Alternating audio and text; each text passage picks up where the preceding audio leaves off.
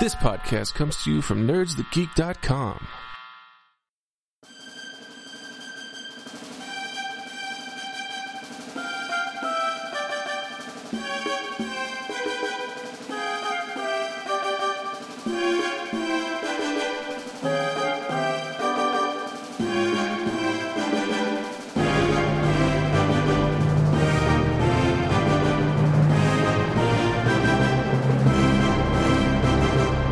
Hello, everybody, and welcome back to another Nerds That Geek special presentation. Joel and Tim's countdown to Party Down. Are we having fun yet? We certainly are. We're back to break down episodes 6 through 10. We have not watched 10 yet. We're going to watch that together, and maybe you'll hear some of it, maybe you won't, but that's where we are. We've watched 6 through 9, and we'll talk about those now. Number 6, Taylor Stiltskin Sweet 16 with J.K. Simmons just putting in a world-class soul performance. J. Jonah Jameson himself. I was delighted thinking this whole time that man is the farmer's insurance guy after this. Like this was part of his reel as he auditioned to be the dude who says it's okay that your house burned down because farmers you're in good hands. That's a different thing. But like I just every time he said something ball night, whatever he said, I was like, farmers bum bum bum bum bum bum. Comes back, right? Like that character is in season 2 as well, right? I think so. Yeah, I think so. He said like something. Yeah. That's most of what I had. So I'm going to let you okay. Try this one. Exotic soups. Right. Okay, Kevin Hart as a rapper in this, and then Ken Marino playing opposite him with the history of the microaggressive racism. And then talking about soup. Just that whole premise works so well. And it's just weed smoke, and he's getting more and more comfortable, and he shouldn't be getting more and more comfortable. I know I told you to go with on your discussion, Ed, but I just had to say that. I was like, if you had just sold me on Kevin Hart and Ken Marino with that dynamic, that's an episode. Like I would have liked to see them stand next to each other, though. Yes, I feel like we didn't see that, you know. But yeah, I also one of the nice fun things with this is Kyle having his teeth whitened, but they're like overly sensitive through the whole thing, and like so that's like a fun thing coming through of just him like being in pain the whole time, and Roman flicking his teeth to like with him, and then him like hooking up with the producer's wife. Yeah, and it just not like again a high school thing is like you're in pain, but you don't want to say no to that interact like. This is high school. It's hell and it's high school. Yeah. This is literally a high school party. Like, so I mean, what J.K. Simmons, like that's one of the sort of shining things of this, just like this whole episode is just like every time he's on camera, just kind of hearing whatever, obscenities he's going to throw out there, and how like I like how some of them are variations. Like I feel like at one point he says about like cutting someone's head off and but then like I'm gonna blow his head off with a bazooka and then down the bazooka hole, like how so he's got like kind of like this he's got this kind of what's the word, template for like the type of insults he does, but he will like change. It's almost like Mad Libs, like insert a word here, like bazooka, like that's I wonder if that's how they wrote this part, like something explosive. And then one of the things I this is skipping ahead a little bit, but like when Kevin Hart finally like leaves, because the whole time he's supposed to perform, he doesn't know when, and he's like, I'm gonna fucking kill your family and eat them out and shit them out, and he's good. And Kevin Hart's just like, no, don't do that. Just call my lawyer. like how he's unfazed by that. Just call my lawyer. He's like, that's fine if you want to sue me, whatever deal, but I'm not dealing with it. I'm leaving. That's what I have a lawyer for. There's a great I screenshotted this as the Nerds That Geek origin story to send to John, and it was Roman talking to JK, and JK says, "No one gives Nobody a gives a what you what think." you think, dick. It's like, people care what I have to say. I have a prestigious blog, sir. Nerds That Geek Origin Stories. Yep, same thing. I was We just are like, farmers. Bum, bum, bum, bum, bum, bum. it's like insert podcast. I have a prestigious podcast, sir. Now that's a little too close. We're taking that. I won't have it that close. But it's also like, again, Roman does the creepy thing in this one. Oh yeah, this is where he's like, yeah, like I said, like predatory, where it's like this is a and it's just child. like, it's shitty because he's complaining about comic book accuracy, which obviously that is a thing you and I do sometimes. But we're not about it. It's also like they always mess with the comics. And they said, "Did you see Dark Knight?" To shit on it. And then they say no. And he's like, "Oh, we should go." So not only is he she says, "No, thing, my parents said it's too violent." So that right there, like, even if he forgot where he was, that he's at a Sweet 16 party, she brought her parents into this. And then he proceeds to be like, "We should go sometime." They really gave him no avenue for redemption. And it's like, that dude deserves nothing, no good things. I forgot that context. And then he's like trying to dance with her later when everyone's dancing, and he's like chasing her around the dance floor, like with his groin, like trying to dance with her. Stop. Well, on that note. Well, I love with this one too, like there's the whole thing with Breckin Meyer comes in, and his character, who's an actor, who's like, oh yeah, like I'm gonna get you part of this young Abe Lincoln, you know, and like that whole thing kind of coming up where it's like, oh, like, yeah, maybe Constance was right. You just have to keep believing and keep up the dream, and eventually you'll find yourself in the right place and time with the right person. And like, you're starting to really think that it might happen, you know, and like, oh, cool. But then, like, of course, like, you know, it's never the right time because he's yelling at someone else on the phone at some, you know, and then eventually, like, and I also love too that like Henry's at that point where throughout the whole show, he doesn't want to say his catchphrase of like, "Are we having fun yet?" But it's like, well, wait a minute. If this is going to make the guy happy who might give me a film job, then yeah, I'm going to own it. And this is, I think that was the screenshot from the GIF that you posted of him doing, because it's like he's into it, you know, like every other time he says it, he's kind of just like, ugh. But like, yeah, it's like when it's like, yeah, like if this is going to get me a job, I'll be that guy, you know. So it was a really cool twist to see. But then it's also like, yeah, like it's an audition, you know. Sure, look at it that way, you know. So it's like, you know, and it shows you like the kind of guys he has to appeal to in the business, and like what he hates about it, and how easy it was to slip back into it. You know, like he just is like, oh, I'm doing the thing. I love that he described him as like, I described this guy as the new Pacino. Well, what does that make you? I'm the next Costner. I love that little pause. Like, he's just so charming. I love that guy. Like, it's not been in anything for a million years. I feel like I haven't seen him in a long time.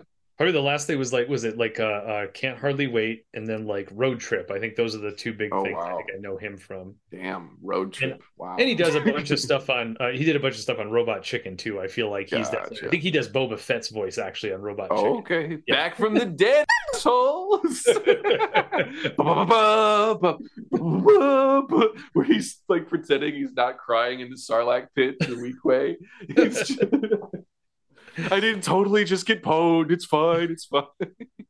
Well, the part when it does, like when he's got Han Solo and Carbonite on the ship, and he's like rubbing his hand on. You don't want to fight anymore. Oh, he's gorgeous. He takes the helmet off. Not the helmet. But okay, so and I also liked in that, because this is the first inkling that we get that like Henry was talented. It's not just that he had success in something he didn't really like and then kind of evaporated. Right. It's that he's genuinely good at it, and we figured that out. This guy's going to vouch for him, you know. Yeah.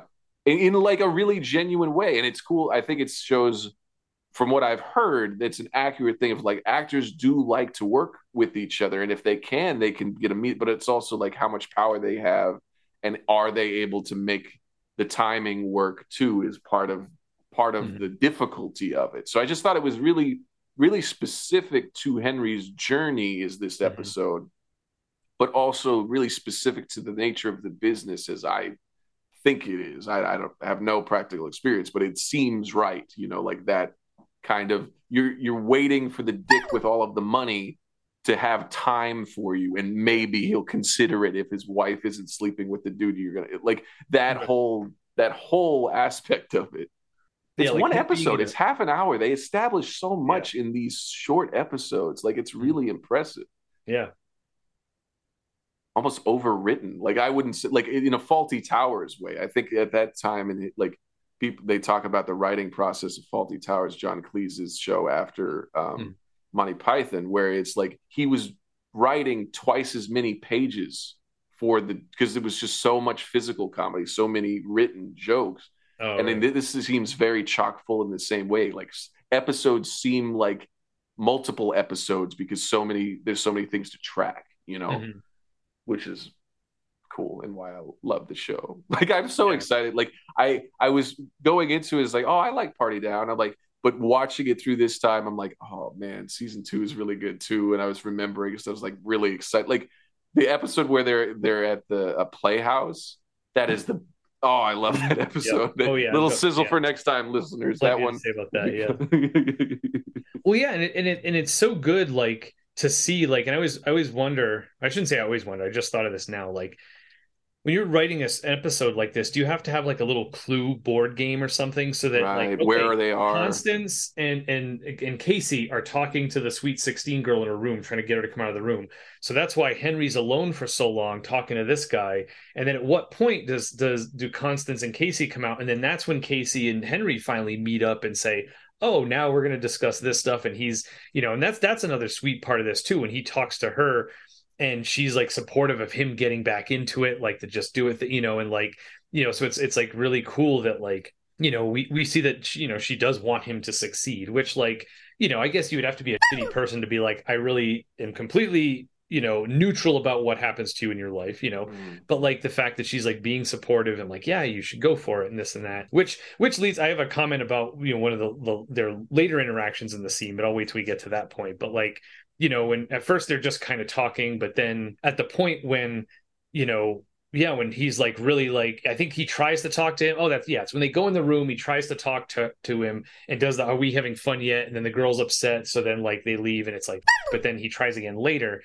And that's when Casey's like, yeah, just do it. And she kisses him. She's like coming on to him, you know, and like, you know, and that's part of what like fuels it. And that's why he does that second try and, you know, is trying to talk to him again. And they're almost there. But yeah, like you were saying, like with the money, like, oh, he's in a bad mood for some other reason now. And now it's like, F you, I hate Pacino. You're not in my movie, you know, like, you know, so then like disconnected from the creative, excited passion thing too. And I think that's also really important. Like he's coming from this like hungry place and he's being supported by these other people who like want to create, they want to do that thing. And then he's going to the most creative thing he does is his insults like that.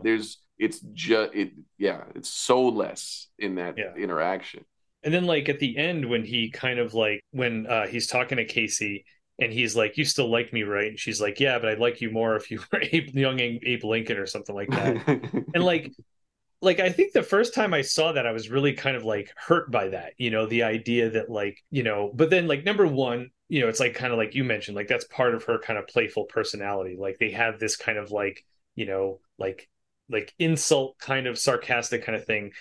But then also like, and maybe I'm reading too much into this, but I think there is also a sense of, you know, like her kind of coming on to him as she's trying to encourage him to like go and keep fighting and keep trying.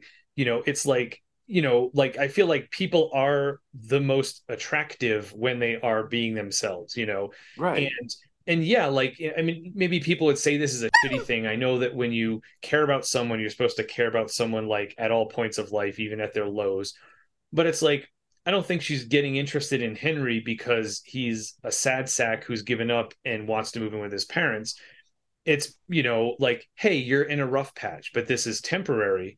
Like, yeah, if he's a good actor, he should be pursuing it. You know, he should be continuing with his dream, which, you know, I feel like is, you know, that's ultimately the type of person you want, right? To push you to pursue your dreams, not to be like, I don't care, I'm just banging you, so if you go live with your parents, whatever, I'll find someone else to bang, so it's said in her own way, but I think that's what she meant by that, is like, I want to be invested in you, but as a person who's pursuing your dreams, not as a person who's going to move back in with his parents because he really gave up, so I think that's part of it, is like every now and then we tell ourselves we're giving up, but then a few days go by and you kind of get back on it and you keep trying or whatever, so I think that was like, and again, maybe I'm reading too much into it, but I choose to see it as this very kind of deep statement, that like, and this is something that's come up a lot too. I've heard a lot of people say this when I was younger, like being in a relationship, like this person makes me better. And I was like, I don't know what that means. Like I'm in charge of how good a person I am. But it's like, as I've gotten older and been in, a healthy relationship, I see how true that is. Right. Because like, I feel like, and this is something also from Community, where Abed one time says how like, oh, if you have friends that you care about, like you can change yourself for them. And the context sounds wrong. It sounds like you should just change yourself to be who people want you to be. But I think it's also about like, this idea of you don't want to be that person who's just like, you, this is who I am. And it's like, well, but who you are is an asshole. Maybe you shouldn't be an asshole, so I think there is something to be said for, and the point of relationships is to kind of like reassess who you are and how you're interacting with people, and really kind of, get in touch with who you really think you should be, not just be who other people want you to be, but allow yourself to consider that, like, oh, maybe I'm not, Roman should do this, maybe I'm not as great as I think I am, I should reevaluate that and see if there are things I can change to become better. That is a great segue into this next episode. Is such a great model for that, because of what Roman does and what Henry finds himself doing and seeing what that I mean, I sorry, I wanted to open the door, get through my stuff. So now is your Kevin Hart, or if you want to edit back in. I mean, I definitely did want to talk about that scene. It was just more that was like, I feel like that's such a big chunk in the middle, and it kind of leaves it where it's like, where do you go from there? I feel like that is kind of the climax of this episode, is that whole situation. It's again, it's paying off the continued thread through the series that Ken is inadvertently really microaggressively racist. And it's interesting how it's played in that setting, and it's him interacting with drugs. So we see kind of a little bit of the past too. And it's like that interaction. He's really comfortable in that setting, more so than he should. And it's Kevin Hart before he was in everything. So it's interesting, like the performance, like I feel like a lot more modern Kevin Hart stuff, he's kind of playing a version of himself. In this, he was like kind of embodying that character, that rapper, which I thought was really, really kind of cool. And the fact that he's like, nobody's going to go to your shop. Like, where this is, right? You need to do some demographic research, because we're not buying that shit. Well, I love how much too it's like a business conversation, right? Yeah. Like, because we never see him rap. I don't know that Kevin Hart can rap Kevin Smith. I don't know that Kevin Hart can rap or not, but it wasn't about that. It was about him as a businessman. Him as like, okay, this is a gig I'm getting paid to do. These are my conditions. I need to know what I'm going on. I need to know this. Where's the food? And it's all that sort of behind the stage stuff, which I thought was really, really, and again, which that's what draws Ron in, because it's like, oh, I want to be a small bit. Super Crackers again, like that's motivating. Like every action he makes is Super Crackers, so like the fact that that's why he's there, and then that comes into it, and but like you said, they're discussing you need to do demographic research, and it's like, I'm sure Ron took that, was like, oh, that's okay, that's my next step, that's going to be in my next little portfolio, is like, okay, the demographic, or who likes soup, and then I love how much they talk about soup too, like, and the types of white people who eat soup, like it was so great. I had written down exotic soups. I can't remember the context, but it's just like the idea of them talking so seriously about it, as a commodity. That's the thing. Like you said about, he makes everything about that. He sees everything through the lens of like, this is a way to get to that thing. And it's really funny how seriously they take soup in this episode. salads and shit, huh? They're known for their soup. Yeah, Like, he's like reassuring himself and them as he's saying. Well, yeah, and that's what I love too. They're having this like business discussion. They're like, "Oh, okay, I never thought about soup. Well, let's talk about soup. Why is or isn't soup a good idea?" Like, they're not just shooting down the idea. They're having this like business discussion about like, okay, how viable is it? Yeah, what's the demographic? What type of soups are we talking here? Like, oh, all you can eat soup, is that something people want? Like I love that it's like, in a lot of ways it is a serious discussion, even though they're all stoned and at this point, and It is an interesting inversion of like, it is the band that is having the problem with timing and getting on stage and all of that. Instead of it being like the talent's problem, it's the party. The party Right. is inaccessible to the artist who's booked to play at it, Right. which is such an interesting inversion of our expectations in that. Like, and this is, again, how long have we been talking about this 30-minute episode in the middle of the season? Mhm. We learned so much more about the dynamics of these characters in this episode. Like, I don't know, it's just an interesting, another origin point. We're seeing so much more of Ron and again, he's going to do everything to get this thing. And he's not judgmental about where he's getting advice from, like, and Yeah. he shouldn't be, because this is probably where he learns the most to improve like his ideas, because every other thing he's kind of cloying and he latches on to these guys, but they actually talk to him in a productive and generative way. Yeah. Everyone else seems to kind of dismiss him, which I think is also an interesting place for that character to speak from, and learn from. I also like the joke of super crackers. This is why it's the wrong demographic. He goes, no, no, no, no. He's like realizing it for the first. He never put it together. Yeah. It's like, you ain't gonna get any of our people in there, man. Like, it's not gonna happen. All right, episode 7, Brandix Corporation Retreat. This whole episode, I'm like, good for Casey. Like, I love this episode for Casey because it's the first person who treats her like a comedian first. And that's all she wants. That's her identity. That's her dream. That's what she wants, is somebody to think that she's funny and to do that, to make comedy the thing that she's doing.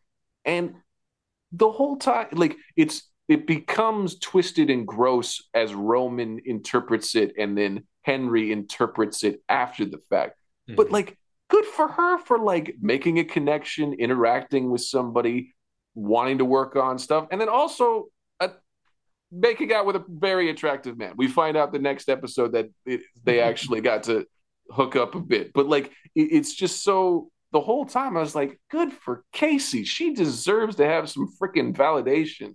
Like, she's been shit on for so much of this show, like just by life.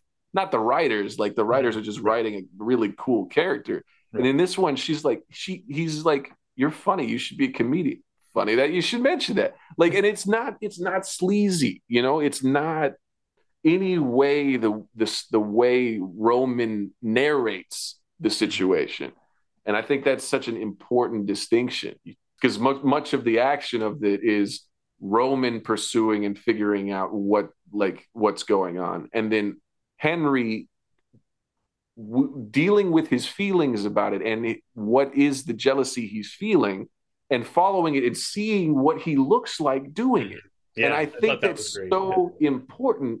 And he realizes, he's like, am I that guy? And when Roman is sitting outside of the balcony window, this guy's not a finisher.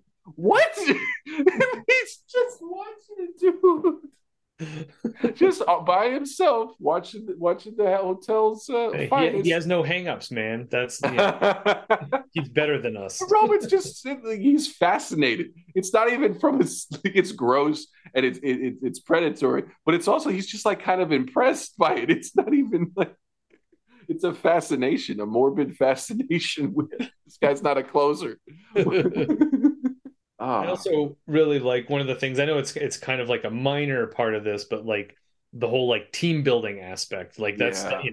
I feel like anybody who's worked in retail has had this sort of experience where it's like, your manager is trying to force you to enjoy your job more Mhm. and, to work as a team. But it's always, yeah, I feel like it's always presented in a way where it's like, let's play a game, and that's somehow supposed to transfer to what you're actually doing at work. Mhm. Let's play a game that's fun and then go back to your work, which you hate and is stupid, or I don't know if you remember this, but like it was a big thing when I was working retail, the whole like fish philosophy. Like there was a book written about this fish market where every day they're kind of playing, and it's like this whole thing where it's like, oh yeah, we're selling fish, and what fish do you want? And they chop the heads off, and it's fun, and they're having a good time.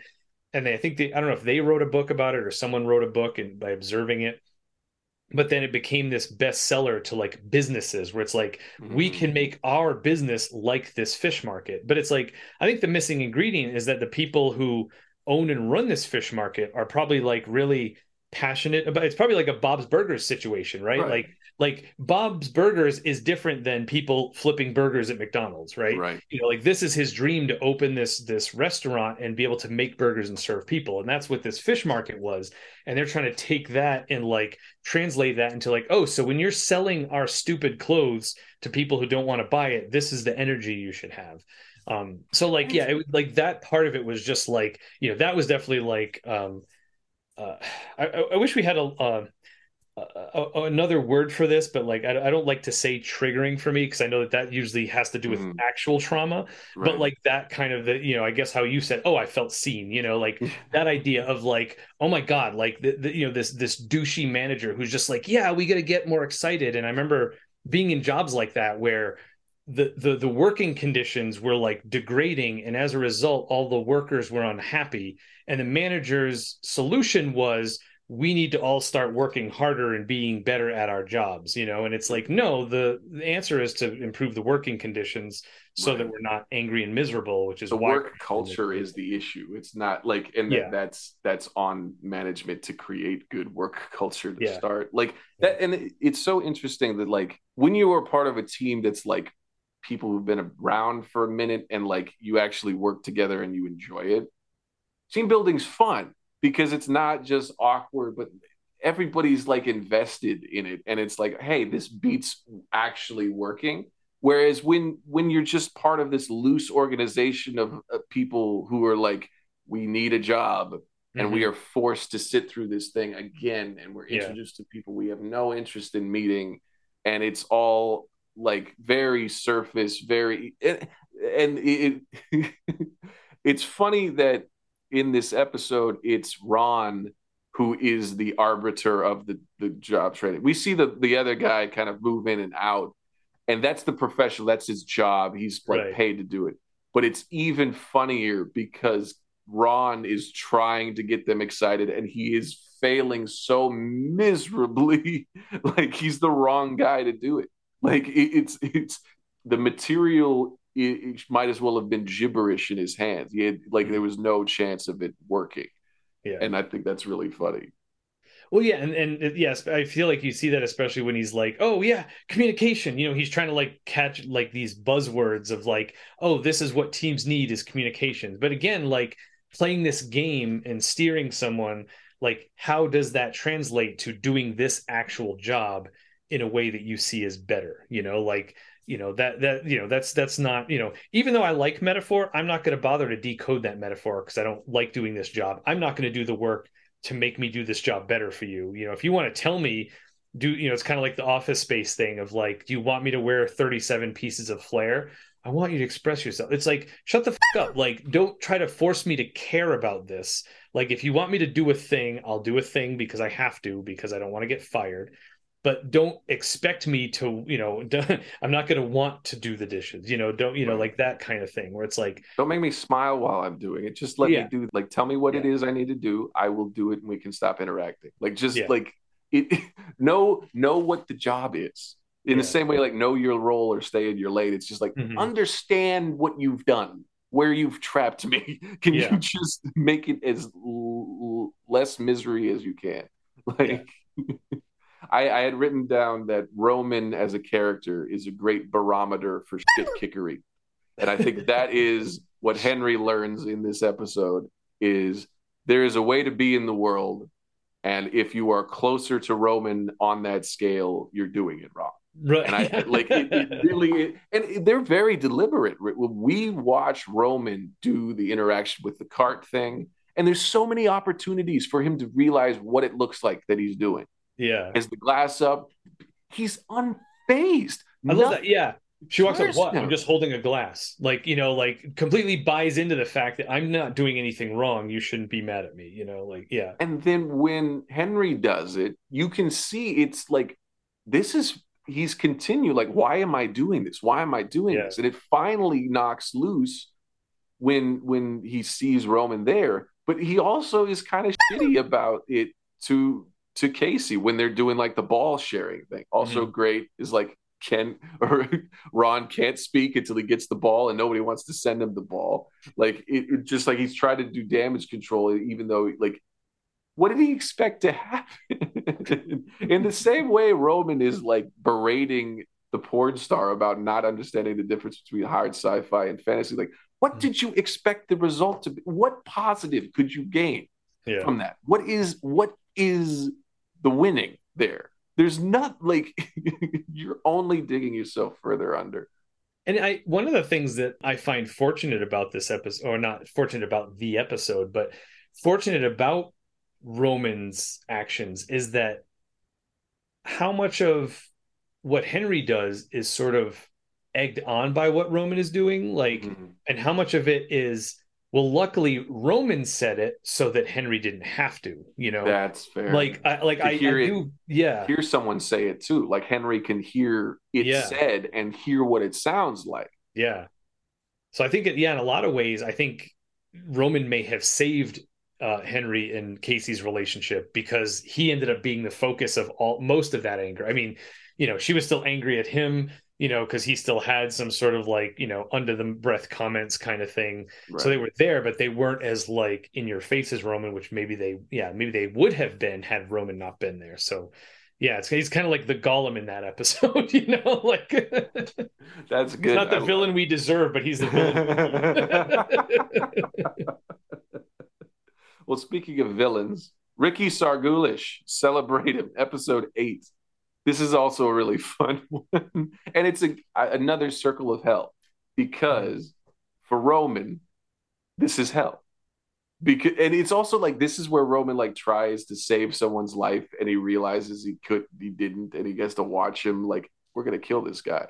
Like, I liked that. It was hell for Roman. He was like being berated. Everybody else was being treated better than him. Like it was a really good kind of like, that's the punishment. This episode was punishment for the previous episode. I felt like, and like, I love, oh no, there's a joke I had written down where he was saying he fell down some stairs. No, he was like hit by a rake. Yes, he was talking about being abused in a relationship. Obviously, trigger warnings. That's not funny. Men get abused in relationships too. But the way Jane Lynch looks at this 6'4" man and says, "You told me you stepped on a rake." Like, she believed him when he said he did the Goofy thing, like from Disney, steps on the rake. I love that. I love that so much. I feel like that's a testament to like Constance's like innocence, right? Like just like, oh yeah, like I'm gonna believe what people tell me, not like, not like, oh, I know what that's code for. It's just like, oh yeah, he stepped on a rake. Like, yeah, I'm sure that happens all the time. Ow, that hurts. That sounds awful. My two biggest comments for this one was like, this is the most uncomfortable episode. Really? And for me, yeah, like, but between like, well, and part of that, like, I kind of had that realization is I think why this episode is here is that like, and I wrote, so the tension between Henry and Casey is heightened by the whole mobster scenario. Right. So like, normally I feel like you have this thing of like, oh, did she or didn't she hook up with Rick Fox?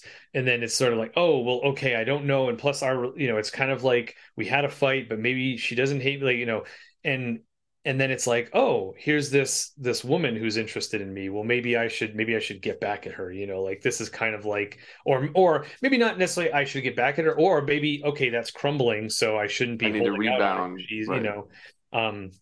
Which it has very much Eyes Wide Shut vibes too. Like that's what a big chunk of that movie is. I don't know if you've seen Eyes Wide Shut. I have not. Yeah, maybe I'll bring that to the podcast at one point.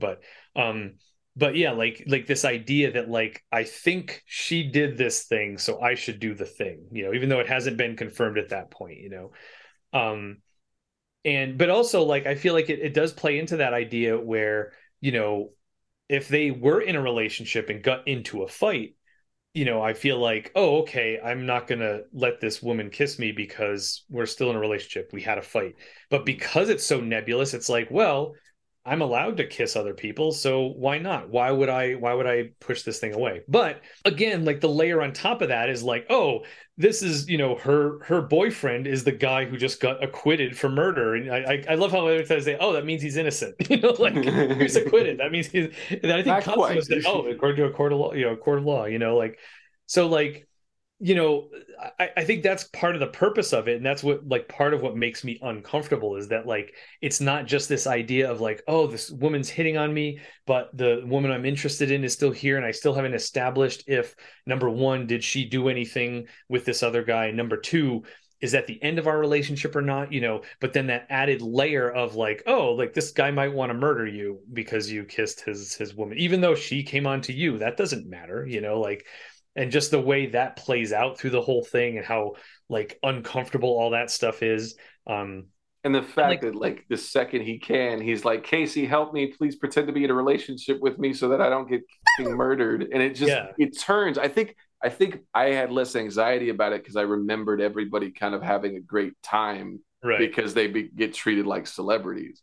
And it's like, even though and the person who seems to feel the most tension the longest is Roman because there's no release. Everybody else kind of gets a release valve on the pressure. I just had a realization. I may be wrong about this, but so in the episode with the singles thing, remember when he's telling him in the bathroom there are 4 important things in life? And he's like, what is it? Love, friendship, sex. And then Henry's like, there was only 3. That's another one of my favorite lines. Is like, and he can't think of the 4th one. Mm-hmm. And in this one, when the guy's doing like he's about to propose, and I think I don't know if he's saying those exact same things, but I know he's listing like the important things in life, and I think he mentions like love, maybe friendship, and then celebrities. That was the other thing, because like as he's doing this big toast, it's like having the celebrities. Well, it's also like part of it. He's like woman. Like he just kind of says that one flat. He's like, I've got good friends, I've got loyalty, I've got woman and celebrities. That's how he punctuates. Yeah, that's good. I like that. Yeah, I'm gonna go back now and watch each of those and see how each one's worded, and if that actually is it. If that's like the punchline to that joke, is that the 4th most important thing in life is celebrities. But well, and that was another thing. Like you mentioned, the part when he kind of grabs her and like we have to pretend to be engaged. Like I love that she goes along with it, which to me was like a good sign, because I feel like if she was really pissed to her core, she'd be like, "Fuck you, man." But like she senses the danger. I think. She can see that he's like freaking out. Yeah. And so she goes along with it, and it's like kind of this. I feel like it almost is a way of them coming back together. Like it forces them to talk to each other, to stand next to each other, and at least temporarily resolve some of that stuff. I think that makes it that sets the stage so that they can then have that conversation about why was he because I kissed this woman who ended up being you kissed some I made out with Rick Fox. Like that kind of leads to this conversation of like them reconciling. So yeah, it's always darkest right before the dawn. I love like the last little joke is as he's leaving, Margulis goes to he's like, what were the notes? Thanks for he's like, how is the syntax? Yeah, exactly. Because the whole time he hasn't been using prepositions. but he says, "How was the syntax? Perfect." Oh, I missed that. It's the only grammatically correct line he says in the whole fucking episode, and it's to punctuate the joke. He's like, he's been fucking with you this whole time. I like the part when he grabs his mother by the throat and throws her out a window. You list all good parts. I send you second draft.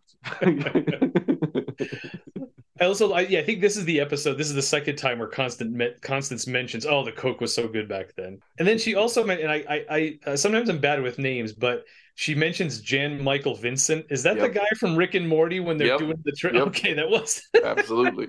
So that's totally a real person. Yeah, Jan Michael Vincent is a real person. So good. All right, let's do a penultimate episode for season 1, episode 9. James Rolfe High School 20th reunion. Incredible. This episode's so good. One of my favorites. And the organizer, what is her name? Melinda. She's in House of Cards, and I really like that actress. Oh, okay. But just again, it's high school and it's hell, and it's actually high school and it's actually hell. Mm-hmm. And just to watch Ken Marino in this episode, just in the height of the heights to the lowest of the lows, and he's just acting every part of it. Just really great. I also love Coolidge. Jennifer Coolidge is in this episode, and she slots in so perfect. And the backstory is that she ran over Constance with her car to take her out of the running for a role, and I don't even think she got the role. Like that is the level of brilliant that this is. Well, I love that too, and I forgot about that by this point, and I forgot what episode it was, but it's either 1 or 2 where Constance is telling either Kyle or Henry, like, "Oh, I was auditioning for a role and I got hit by a car, but I read Zen and the Art of Motorcycle Maintenance and it blew my mind." So I love that, like, it's also a callback to that, but also that they remember, like, you were the one who hit Constance. Like, they knew about that, they remembered that fact, and and how she's like, "Oh, she read it and it blew her mind," and it's like, that what you told her? Like the fact that she says that so exactly, she read it and it blew her mind. Like, is that something you told her? Like, read this, it'll blow your mind, and then it'll be, everything happens for a reason. I hit you with my car so that you could read this book and it would blow your mind. Like, I wonder, like, it makes me wonder how much of that was Constance's idea of, like, oh, this is why things worked out, or how much of it is her telling her that so that she'll be okay with the fact that she hit her with her car.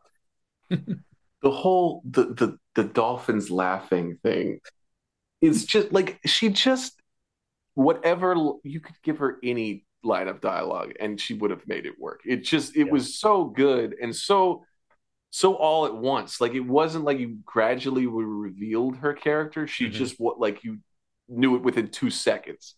And this is the first kind of establishment of like the changing roster. Right, because we get Jane, I think in this last episode that we're going to watch here live, folks, and then we're starting to realize that this is a roster that can change, and that's kind of a cool ass. And also the way that they plugged Coolidge right in the same space. It was a little bit different. I don't know, like it wasn't quite Michael Scott and Will Ferrell, like D'Angelo Vickers. It wasn't that kind of that anticipation or trauma, but like that was a really good slot in. Like, if you could almost imagine the other universe where Jennifer Coolidge was in that role for the whole of the season. I loved that. I loved that it seemed modular. It made the cast seem modular in that way. I love too that, like, she comes in, and we talked about, like, with Constance, where like she has this sense of toxic positivity, but like the way she presents it and who we know her to be, it makes it almost more palatable, and it's more like more genuine. I don't know I don't know why it's okay, but it seems more okay than it would be to the average person. Whereas with Jennifer Coolidge, like, she is the average person who just, "Hi, you just met me and you know nothing about me, and I'm just gonna throw all this toxic positivity at you, and it's this, and you got to listen to the dot, you got to smile 50 times a day." And it's so much more, again, like, a lot of this harkened back to my new age phase, where it's just like, someone who's never met you, they've got this kind of list of 50 things, do these 50 things that are all stupid and it'll change your life, and which also I feel like ties back to episode 2 with the Republican thing of work hard and you'll achieve your dreams, and it's just like everybody's got their thing that they think works, you know, and so like I think it was neat, and that's what made her, I feel like, different enough. You know, it wasn't like they were doing Constance but with a new actor. Like you saw that she was like a shitty version of Constance in a way, you know. Yeah. And that was one of the things that, like, when she's like, you have to come see this mug. And this was the other thing too. I feel like this is the perfect, I wrote the slogan down: follow your dreams to the max. Amen. Like, you know, like it's like follow your dreams. Right? That's not good enough. That's not good enough. You know, everyone else is following their dreams. You have to follow your dreams to the max. And then, we also have to make this a prayer somehow too. And so amen, you know, and it's just like, and the fact that she thinks that it's like so profound, you know, and it's like, you know, and it was just like, God damn, like, you know, how many people I knew like that who like, and you know, she's being written as a caricature, and it's like, no, there are people like that. There are people who will see that mug as a sign from the universe that they're supposed to follow their dreams. Yeah. And it makes you miss Constance. Like it's this plug in, but it's also like it works in contrast. It's the bizarro Constance almost. Like you're getting and like Constance is awkward, but she's got a good heart. And you kind of realize like, oh, I've grown to love her. Like she makes me uncomfortable, you know, but you know, she's a good person. Whereas with Jennifer Coolidge, like she's kind of like, too wrapped up in her own shit, and, you know, and just kind of like, you know, oh, I'm going to fix Henry because, you know, that's my job. And if he doesn't achieve his dreams, it's because he's not following my advice about all the stupid shit he needs to do, you know, like. So also with this being a high school reunion, I also really enjoyed that it's a reunion of, you know, Ken Marino and Joe Lo Truglio from The State, and then to Wet Hot American Summer, and then to this, which I think I don't know if I mentioned this earlier, but I think I wonder if that's how Paul Rudd kind of got mixed up with these people too, is from Wet Hot American Summer, but like. Yeah, like because the two of them are like best friends in Wet Hot American Summer, so like they're kind of together. Not together because like one of them goes to like be with this woman, you know, and it's just, but they're like best buds in it. So it was super cool to see them together, but also as like it's almost like they were those same two people who were best buds back at summer camp like 20 years ago, and now they're one like, of them grew up. Yeah, so that was really fun to see too, and Trujillo on the fucking ground with his ass hanging out, just doing, just delivering outstanding comedy. It's laid down comedy. He's doing laid down pants off comedy, and it's hilarious. And it's only eclipsed in this episode by Ken wallowing in the pool of projectile vomit. The funniest thing I've ever fucking seen is that scene. Call the ambulance. This time watching it, I was just like, that's an actor, man. Like, I don't know what Brad's doing. I don't know what Brad Pitt is doing, but this dude, that's the craft. Yeah, you're definitely like that guy's dying. Like he needs medical attention. Like and not in a pretty way, in like a real life way. He is like that ugly dying. I love how they were able to do it too, like cut it, because like I feel like a lot of times in movies when someone throws up, they'll be like, bleh, and it's like a mouthful. It's like, oh, you were holding that in your mouth and you spit it out. But with this, the way they're cutting back and forth, like at first he's like, bleh, and then he's laying there, and then more comes out. But like you could tell they were like cutting back and forth, but like you see the pool growing, where it's just like this is really gross, listeners, but like the consistency of what they used. Oh God! I've never seen something more accurate, and the way it moved as it grew. Again, I'm sorry, listeners. This is really gross. If you need to skip ahead, please do. But like, it was the right viscosity. The props. That's I was going to say this earlier. Like the production value of this show is phenomenal, and I don't think you realize it because the catering shit is so cheap. Like that. All of the locations, the places that they go and what they shoot around is really immersive. You believe those are real spots. But I don't know if it's the way it's cut or the way it's shot. It almost has that handheld, like office documentary style a little bit to it, the camera work. But like where they are and what they spend money on it, with the exception of the prosthetic dong for in that episode, like they seem they seem to be spending money on important, to comedy. Vomit is an Right. important investment on your props agenda. I think we should just roll the next episode. Okay. All right, here is episode 10 of season 1 of Party Down, Sennheiser Pong Wedding Reception. And I'll get this started. We're at 0-0 on the counter. We'll start it in 3, 2, 1, play. Staz. Can you hear it on your end? Yeah. Mm-hmm. All right, cool. I can't remember which wedding this is because there's a couple weddings that we see. Yeah. I think this is the. Oh, this is the other. Valhalla is in this one, the other catering company. That's right. Yeah. We like to see that. See, that's nice. They work things out.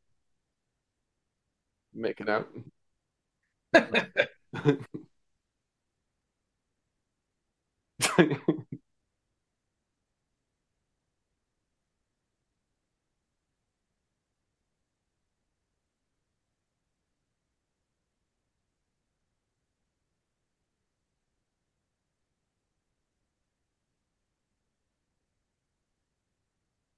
Oh shit.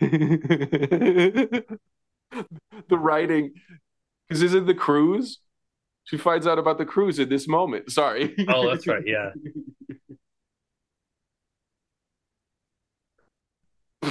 He has flashcards for the boat and the captain metaphor.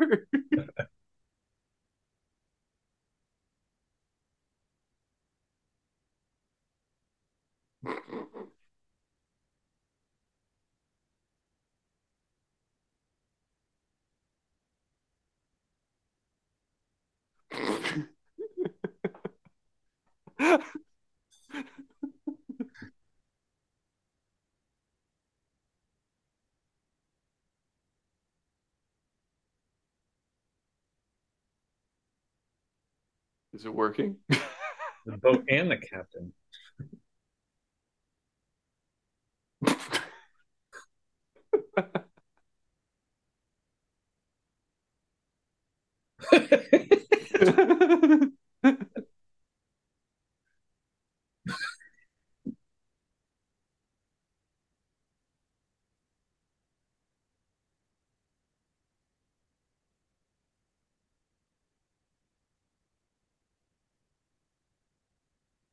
Holocaust thriller.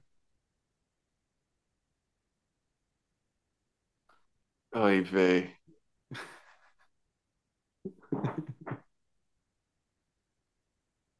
Veronica Mars herself. This show. The evil caterers. Like there are evil caterers in this episode. I wish on The Office there was an evil paper company. It was like trying to...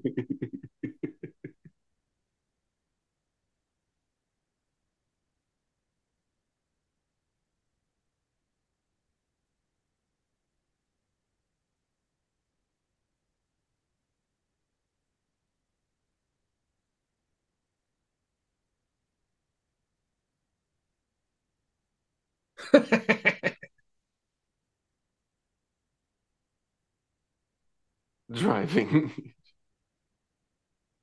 Yeah, that's the first time that's ever happened.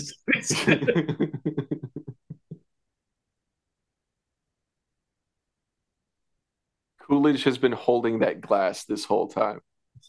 She's just holding.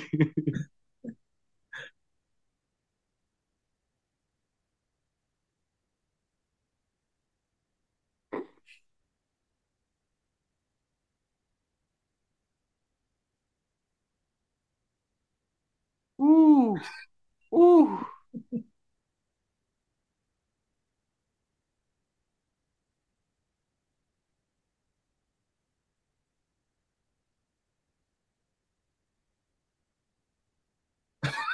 She's so perfect for this show. Like this is such a great injection of a different energy. Yeah.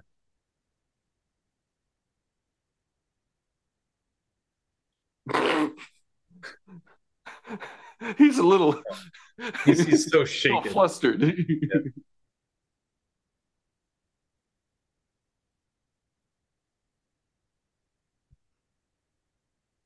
What is the hair for? See the Kyle of the group.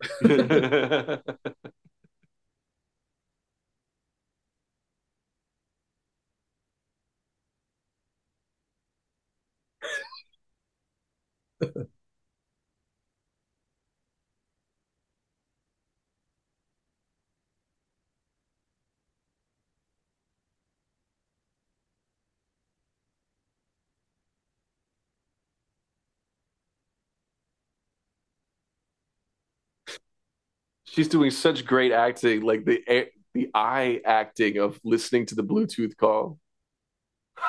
She got laid 3 weeks ago, so she's good. Like that. Oh, I I like like her. how she says, as for the blonde, I feel like usually it's a man referring to a woman as the blonde, but it's like her referring to Kyle as the blonde.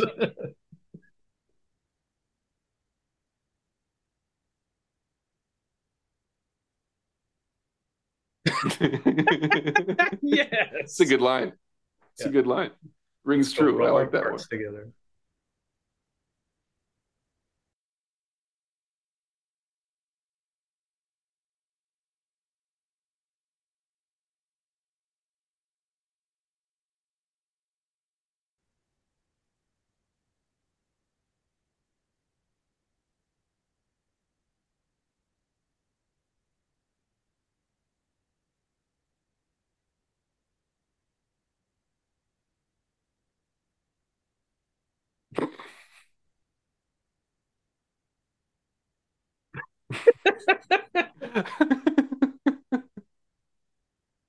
Oh Oh God. God. Fucking Coolidge.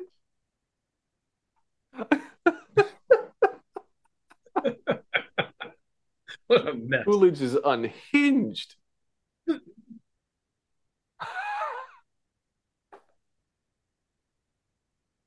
I totally spaced that. That was the thing. Drop a cap.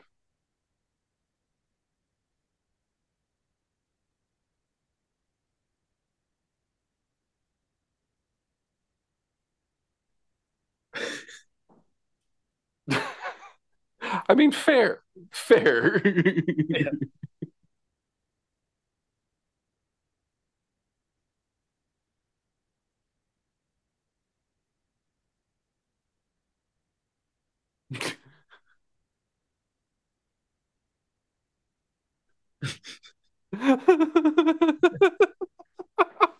What a mess. I'm pausing it briefly.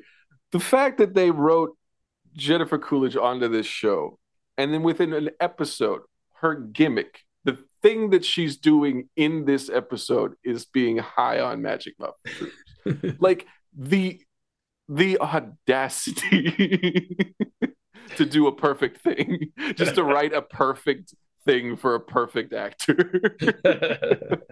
All right, listeners, we're at 7:30. I'm going to hit play here in 3, 2, 1.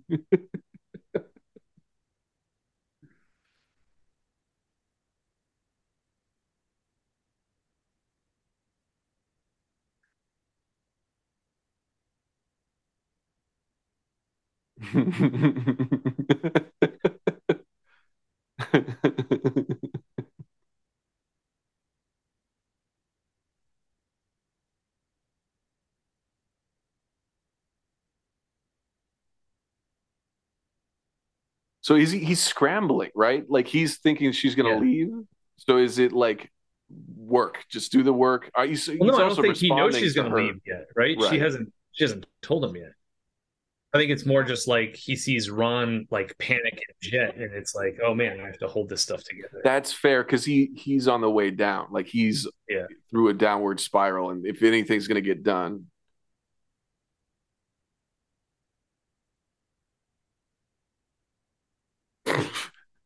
stupid. Judy Dench, they lost Judy Dench.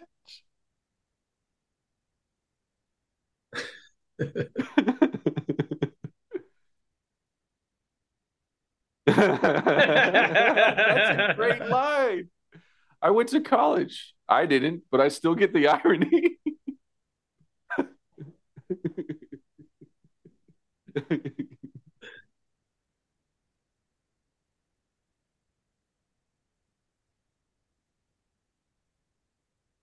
got her glass. She's had that prop the whole episode.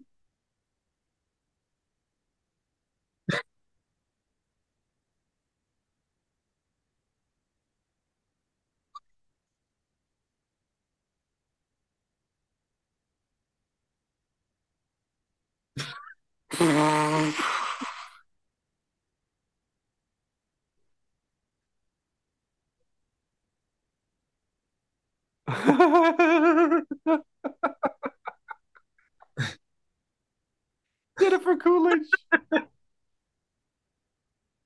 Does she come back next season, or is she only in there for these 2 episodes? I think next season at some point Megan Mullally comes in instead. Yeah, like Megan comes in and takes like the constant slot, but Coolidge is hilarious.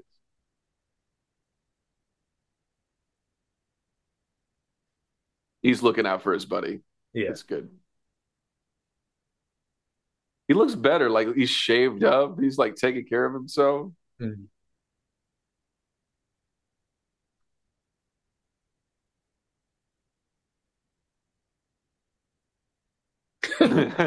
Fair. Ron is drunk in the back of this van. Oh, poor guy. I forgot he tagged it with. Like she goes to climb in the van with him, and he's like, "No."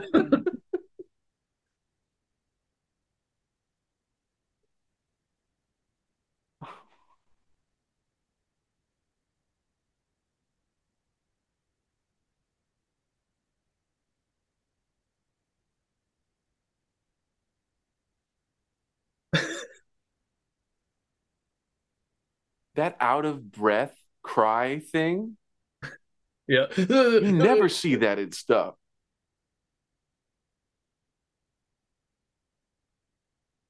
So many 60.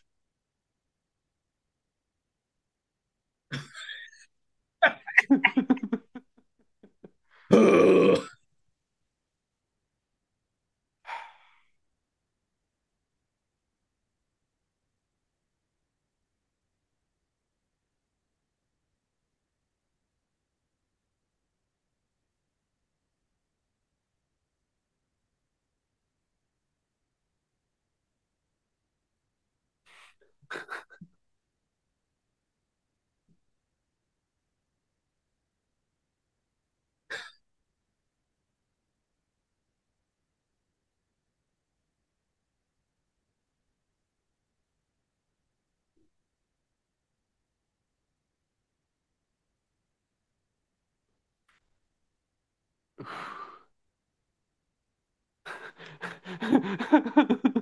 God, that's asking a lot.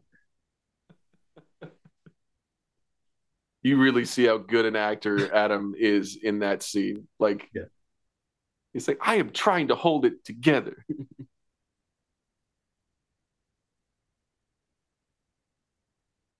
Didn't he switch it too? Yep, he turned it around.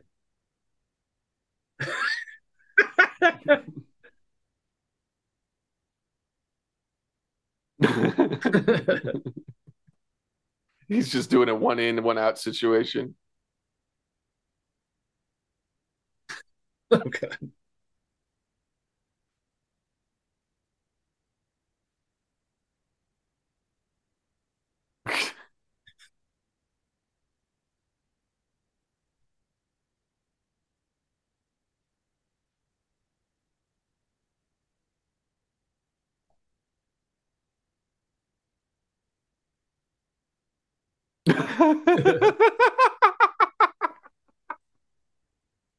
It's just too funny.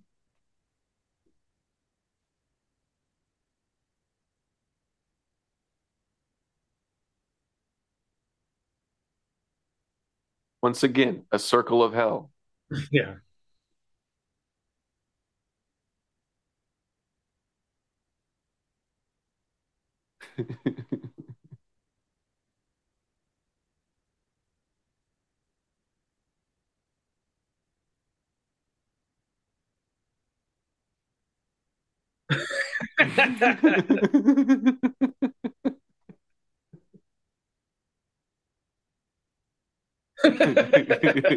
He is. I was just saying that.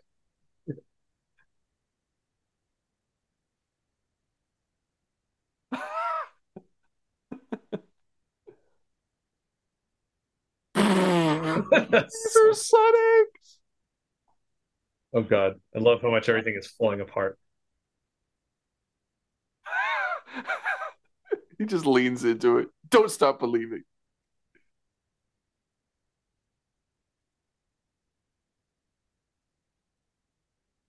Grandpa's eyes.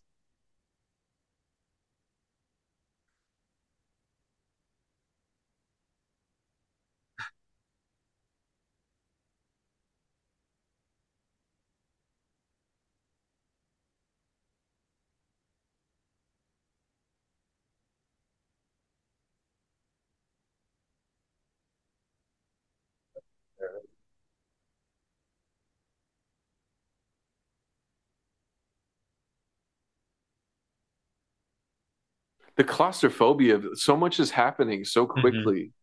Yeah.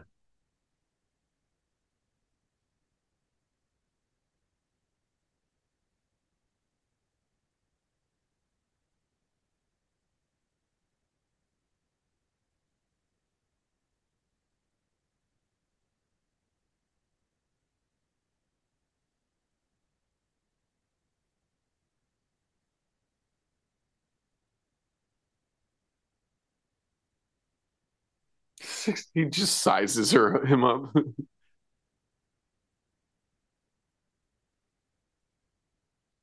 Ouch. What a Present. child. You're not to look up.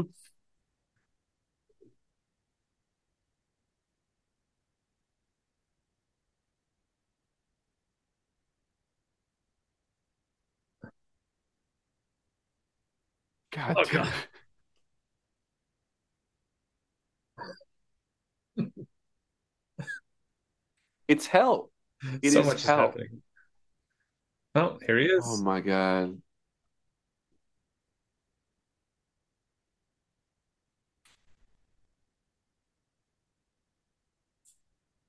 Could have been done. You could have, it's so much opportunity to not be the dude you are. Yeah. And he just triples down. Yeah, like he's gonna come back. Yeah. What? This. The worst of the worst. Those are like the worst urinals too, because there's like they don't have Yeah. the little divider in between, plus they don't have like the edges. It's like This is like, it's like an outhouse. It's like in somebody's house, they put two urinals.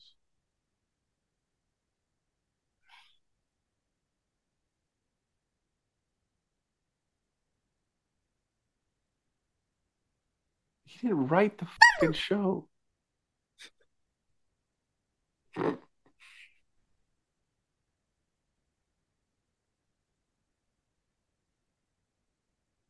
This is a nightmare, literal nightmare. oh Talking to God. somebody at a urinal. Mother.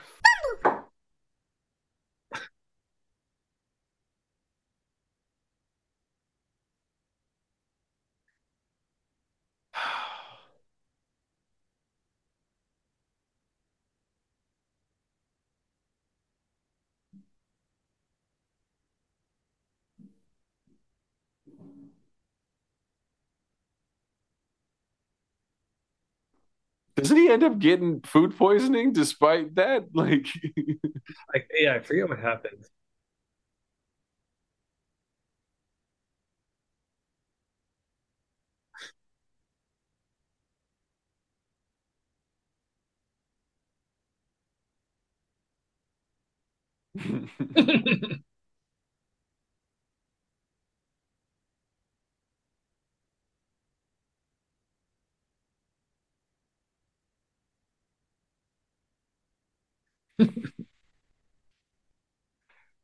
the vomit acting Yeah. acumen here.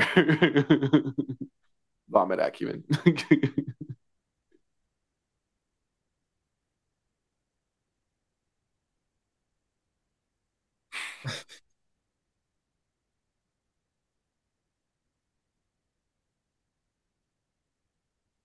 Well, it's gonna get worse.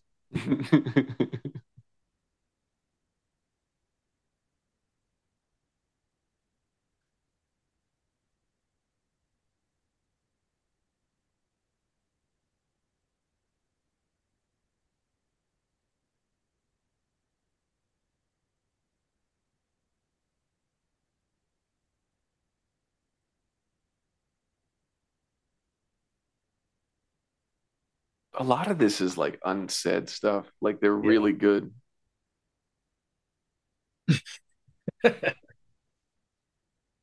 Wrong.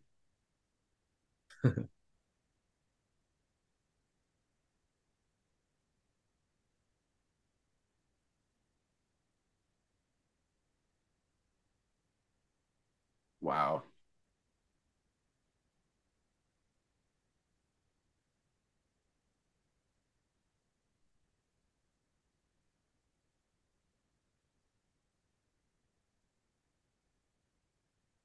I feel like the first time I watched this, I was totally unfair to her. Like, this is so, of course she does this. Like, Yeah. why wouldn't she go and pursue this? Like, that's not, that's, that's self-projection. You're fine. Go do you. What's also I feel like that's sort of like that type of thinking is for normies, you know, like if you're in that sort of industry, like that's your life. You got to take the gig, you know, like Yeah.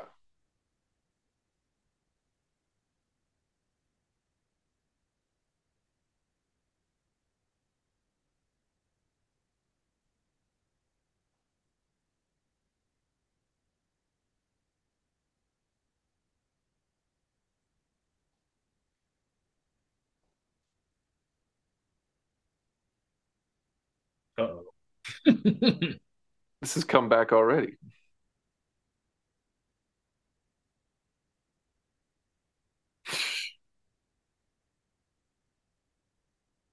Oh God. It's your wedding, dude.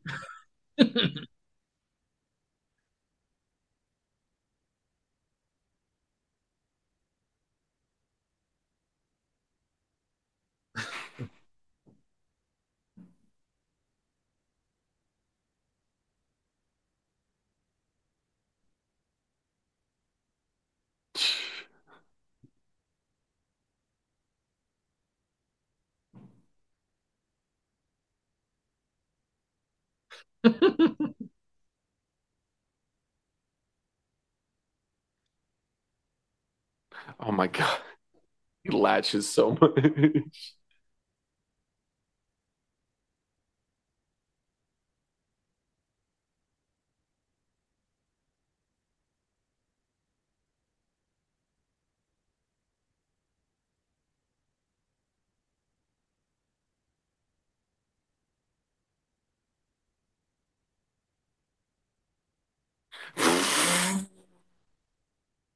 What the fuck?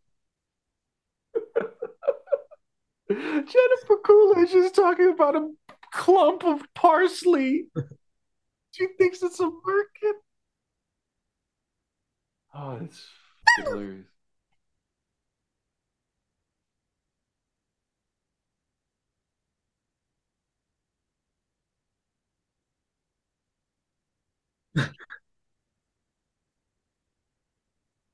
Oh God. Oh, poor guy. Is that Sulu?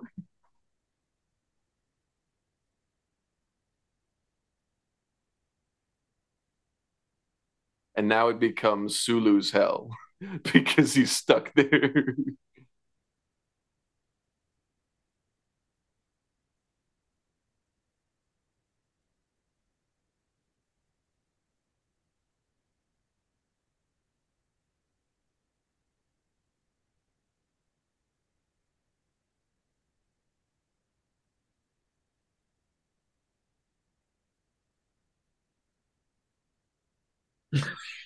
Oh no. I feel like that phrase "oh no" is like a through line in this Yeah. whole series. That's on the show Bible. Oh no, the series. Yeah. She's so good. So good. Such a great Yeah. actor.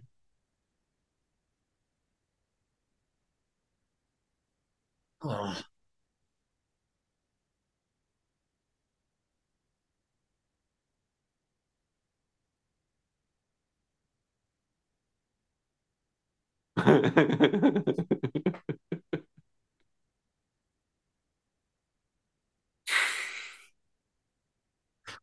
Big dumb animal.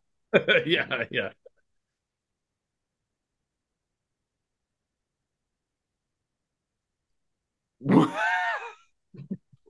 What a line.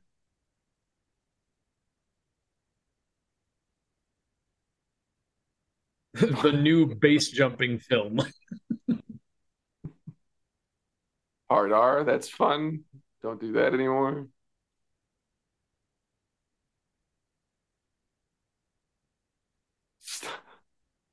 Oh no, they killed Sulu. Oh, so sad. Does somebody come and say it to him? I think. Um, Oh no, he gets the.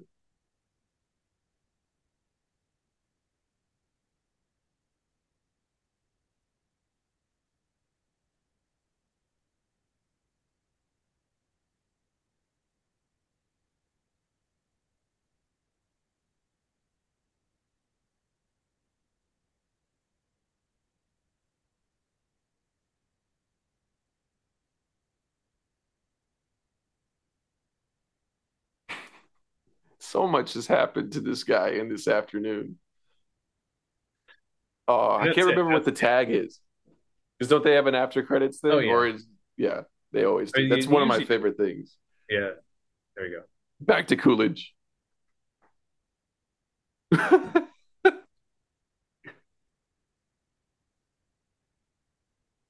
Oh, do they hook up?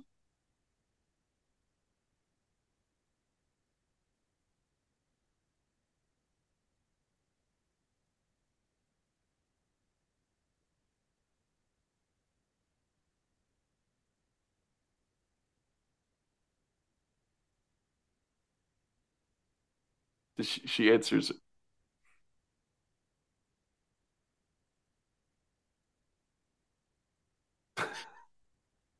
Sorry, Scott.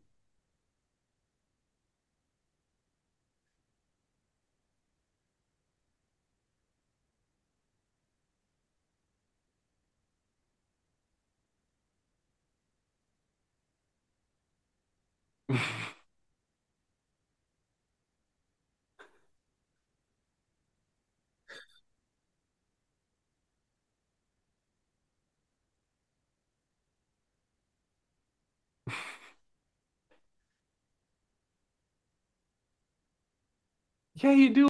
Oh.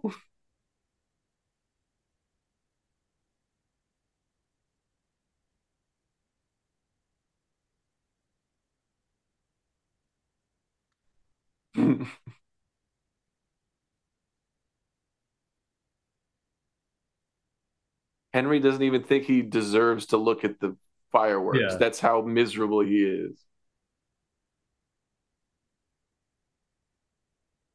That distance is so important.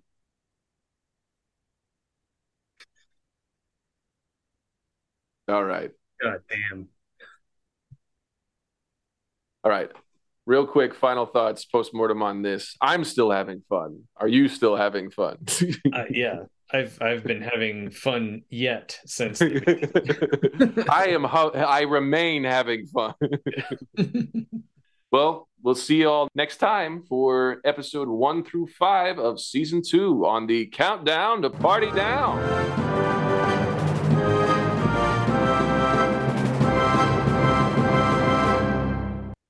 I'm having fun yet. I'm having so much fun yet. The Well, wait, revenge. no, that way it sounds like a question. It sounds like I'm having fun yet. It's like, no, yeah. Yes, I like that too. I'm having fun Yet. Are Are we we having having fun fun yet? yet?